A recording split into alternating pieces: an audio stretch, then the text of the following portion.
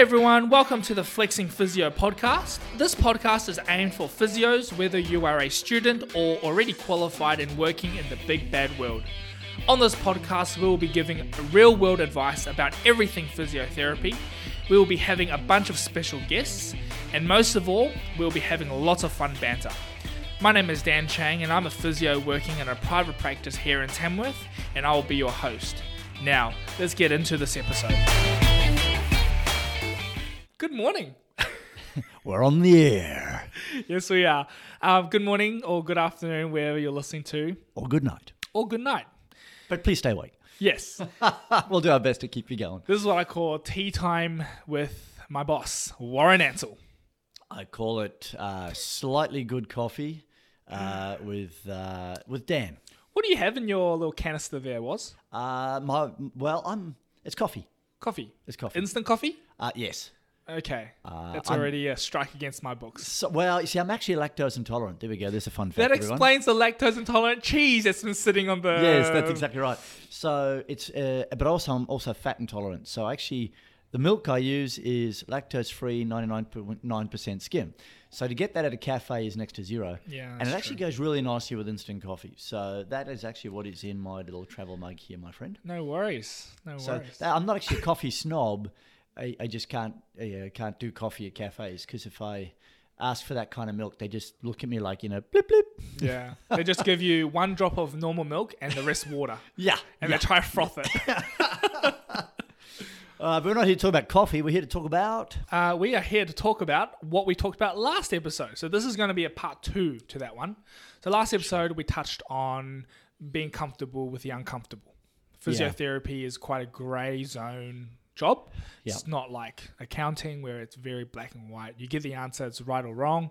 Physio, there's a bit more iffy stuff. I like to think of it as on. being creative. Creative, I like that. Yeah, sort of that's, rather than going, there's no answers, you kind of get a chance to customize an answer. I love the word that the English use, bespoke. Wow. This is a bespoke treatment for you. I like that. I had an English client the other day and he went, spot on. And it was so cool. That's great. I'm watching the new Marvel TV show, Moon Knight. Ah, yes. And in the first episode... It's nothing like the comic, by the way, but anyway, that's cool. Yeah, that's what I thought. But it doesn't matter. It's great. It's a good series. The great guy's series. got an amazing British accent and he goes, oh, bollocks. Yeah. And then his other alter ego is American. We won't go That's there. right. I challenge challenge you was to use the word bollocks today with your patients. Oh, okay. So they say something, you go bollocks. Well, actually, today I'm going to be treating. Got a bunch coming in from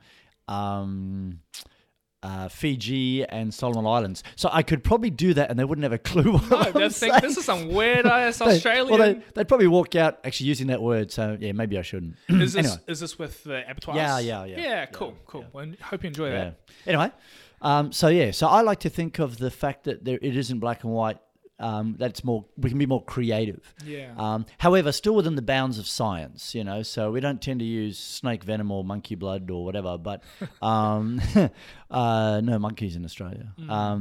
But yeah, so I'd like to think of, you still stick to guidelines, still stick to sort of principles, but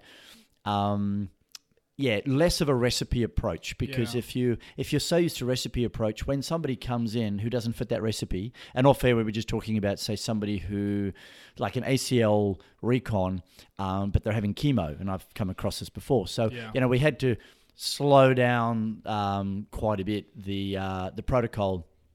And it was actually interesting, the orthopedic surgeon who was involved likes his recipes a lot. Yeah, right. Like, seriously likes his recipes. And so we had to have quite a big conversation about sort of chemo and how it involves, healing and soft tissue and so forth. And I really had to work really hard on that orthopedic surgeon to make him realize that, this wasn't an ACL recon that was going to fail. It was just going to take longer because 100%. of accentuating circumstances. Now, I couldn't find a recipe or a protocol for ACL recons for someone who's undergoing chemotherapy. Yeah.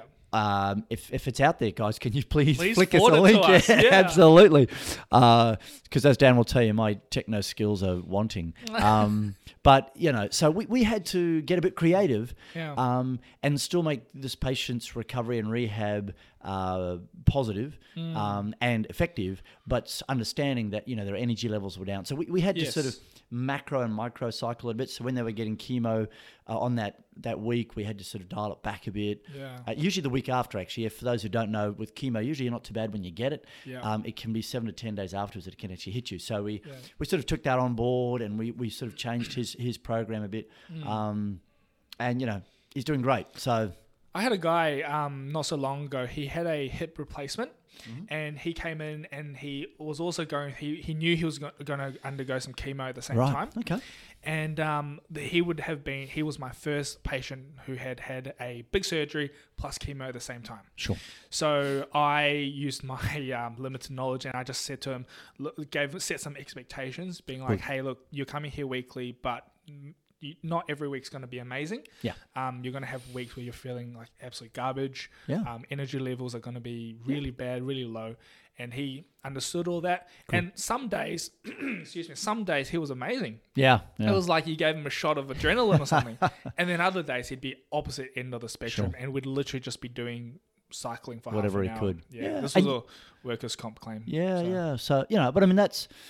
I think as long as you are flexible and adaptable, and you never lose sight of the goal, but you understand there's going to be a few hills and valleys along the way. Yeah. I love the graph that you've got in your room. So in Dan's room, he's got this graph, and it says how you think recovery should happen, and it's a nice straight line in the graph. And then below it says, but how it actually really is, and it's this wiggly line that goes in all sorts of places, but it still ends up in a better position than when it started. Yeah.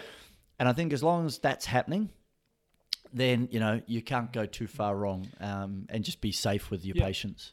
Yeah, and interesting you should mention, but the road to recovery really, even at the best of times, is not in a straight line. No.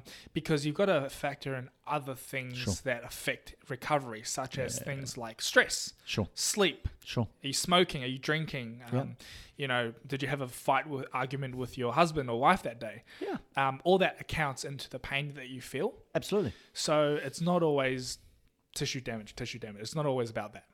And look, for people that are sort of working, I guess, with elite athletes that are in a controlled environment, like at an institute of sport or something, a lot of those, or a professional team, they try to control as much of those variables and factors as they can. Whereas for the vast majority of patients that we're going to see in most private practices that, working full-time, part-time, stay-at-home mums, whatever, kids, no kids, job, no job, those variables aren't controlled by some big institutions, so they do totally factor into the recovery of their patients. I mean, I've got a lady at the moment who's got a shoulder rotator cuff repair, we think. We can do a whole episode on this lady, but she's got CRPS as well, and she just found out that in her job, her boss was actually defrauding the company for millions. And so their entire team is going to be stood down, and there's a fair chance the whole team is going to be actually fired because the company is going to lose a massive contract because of his illegal activities. So you can imagine what that did to her CRPS. Just a bit stressful.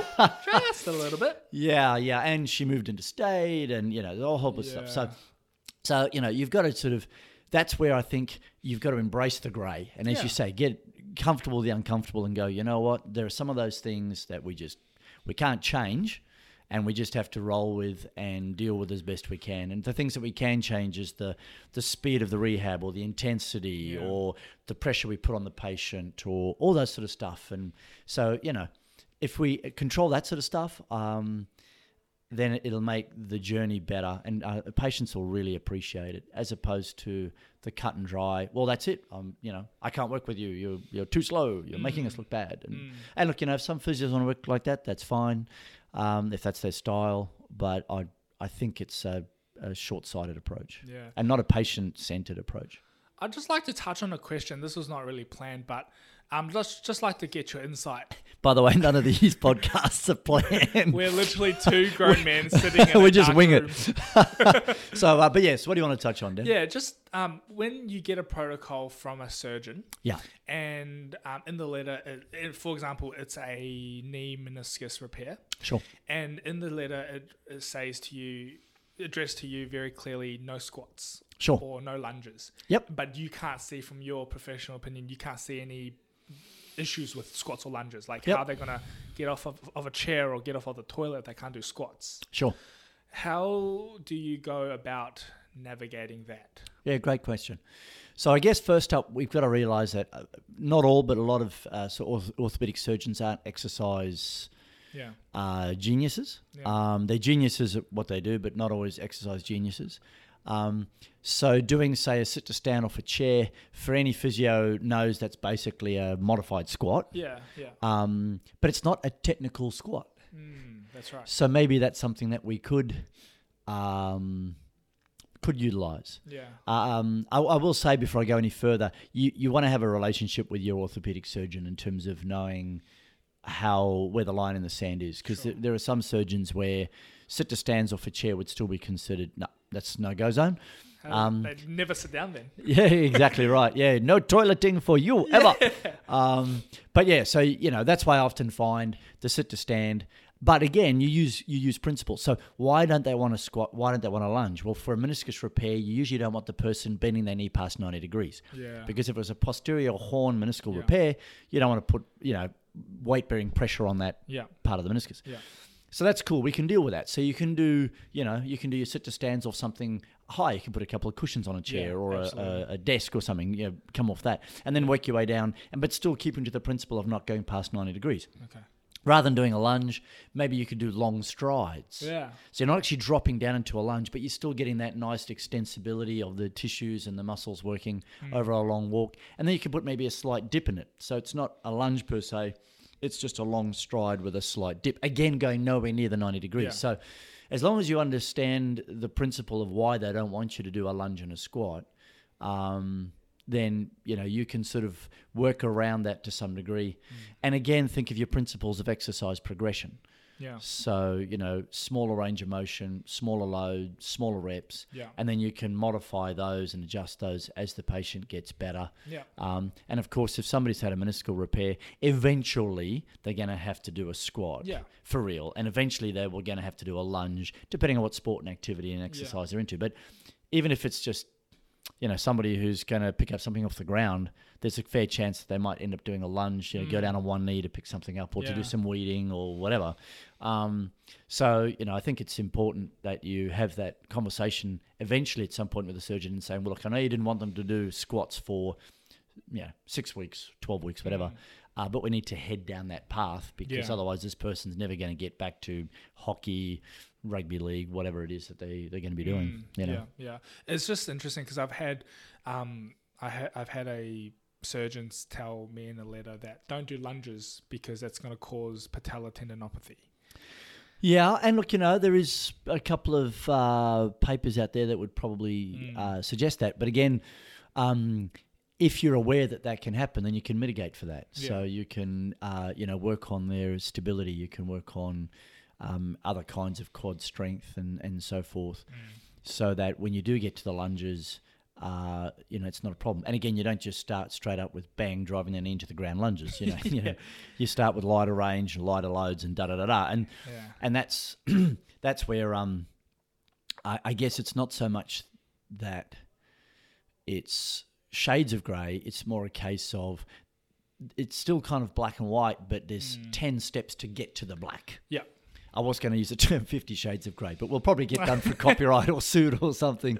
Or all of a sudden the wrong people will start listening to this podcast. Yep. But yeah, so, I think it's people have to, because you got to remember surgeons live in a fairly cut and dry world. Somebody comes in, they've got an ACL that's ruptured or they've got a meniscus that's torn. And, within an hour, they've done what they need to do by and large. And that's it. Their world is very much, it's black and white. We either fix the ACL or we don't. We fix the meniscus or we don't. And so our world is a bit foreign to them in some respects. And that's why back when we were talking in the first part of this podcast about how I don't mind physios going on to becoming doctors and orthopedic surgeons, it's because they kind of get that. Yeah. So they understand that we're not just going to take somebody 2 weeks post-op and just drop them into a lunge with 20-kilo dumbbells in each hand and just pile drive that meniscus repair into the back of the joint. You know? I've been practicing wrong. You don't have meniscus repair. But, they understand that that's not going to come for months. There's 27 steps to get there. Yeah. So that's a very long answer to a very short question. No, that's good. I think it ties in well with the topic of this episode, which is not everyone's going to be a recipe approach. Yeah. Well, at the end of the day, every single one of our patients is different. Yeah. Old, young, short, tall. Culture, background. Yeah, everything. culture, background, whatever. So lifestyle, work environment, kid environment, family environment, stresses, anxieties, past history, past injuries. That's a huge grab bag of variables. So it makes sense to me that your treatment is going to be, it'll look similar to somebody else's, but there are still going to be little nuances or little differences. Yeah. They're going to suit that person because of where they are in their walk. And I always say that to patients. I say, just because you've had a knee recon and your brother had a knee recon doesn't mean you're going to recover at the same rate. You're not going to have, and if you do, that's great. But just preparing you that, everybody's journey is a little bit different because, everybody's different. Yeah, that's right. So if you're listening to this and you're a student or if you're a fresh new grad, I hope this has just destroyed your confidence. Ring the lifeline. No. That's right. So I guess the summary, a good summary of this episode would just be everyone is different. But don't overcomplicate things. Yeah. You're a human. They're a human. Yeah. They're not gonna kill you. Yeah. Yeah. Just fix one thing at a time. Yeah. If there's so much stuff going on, just pick the one thing that you think is more important and just start with that. I literally have people come in and our homework for them is just to walk every day, 100 meters every day. They probably need to do a whole lot more than that, but start with that. If you want to move a mountain, start with the first pebble. That's deep, Dan. That's very true. I'm a married man now. Oh, gold. All right, we might cut that episode there. Thanks, Woz. Thanks, Dan.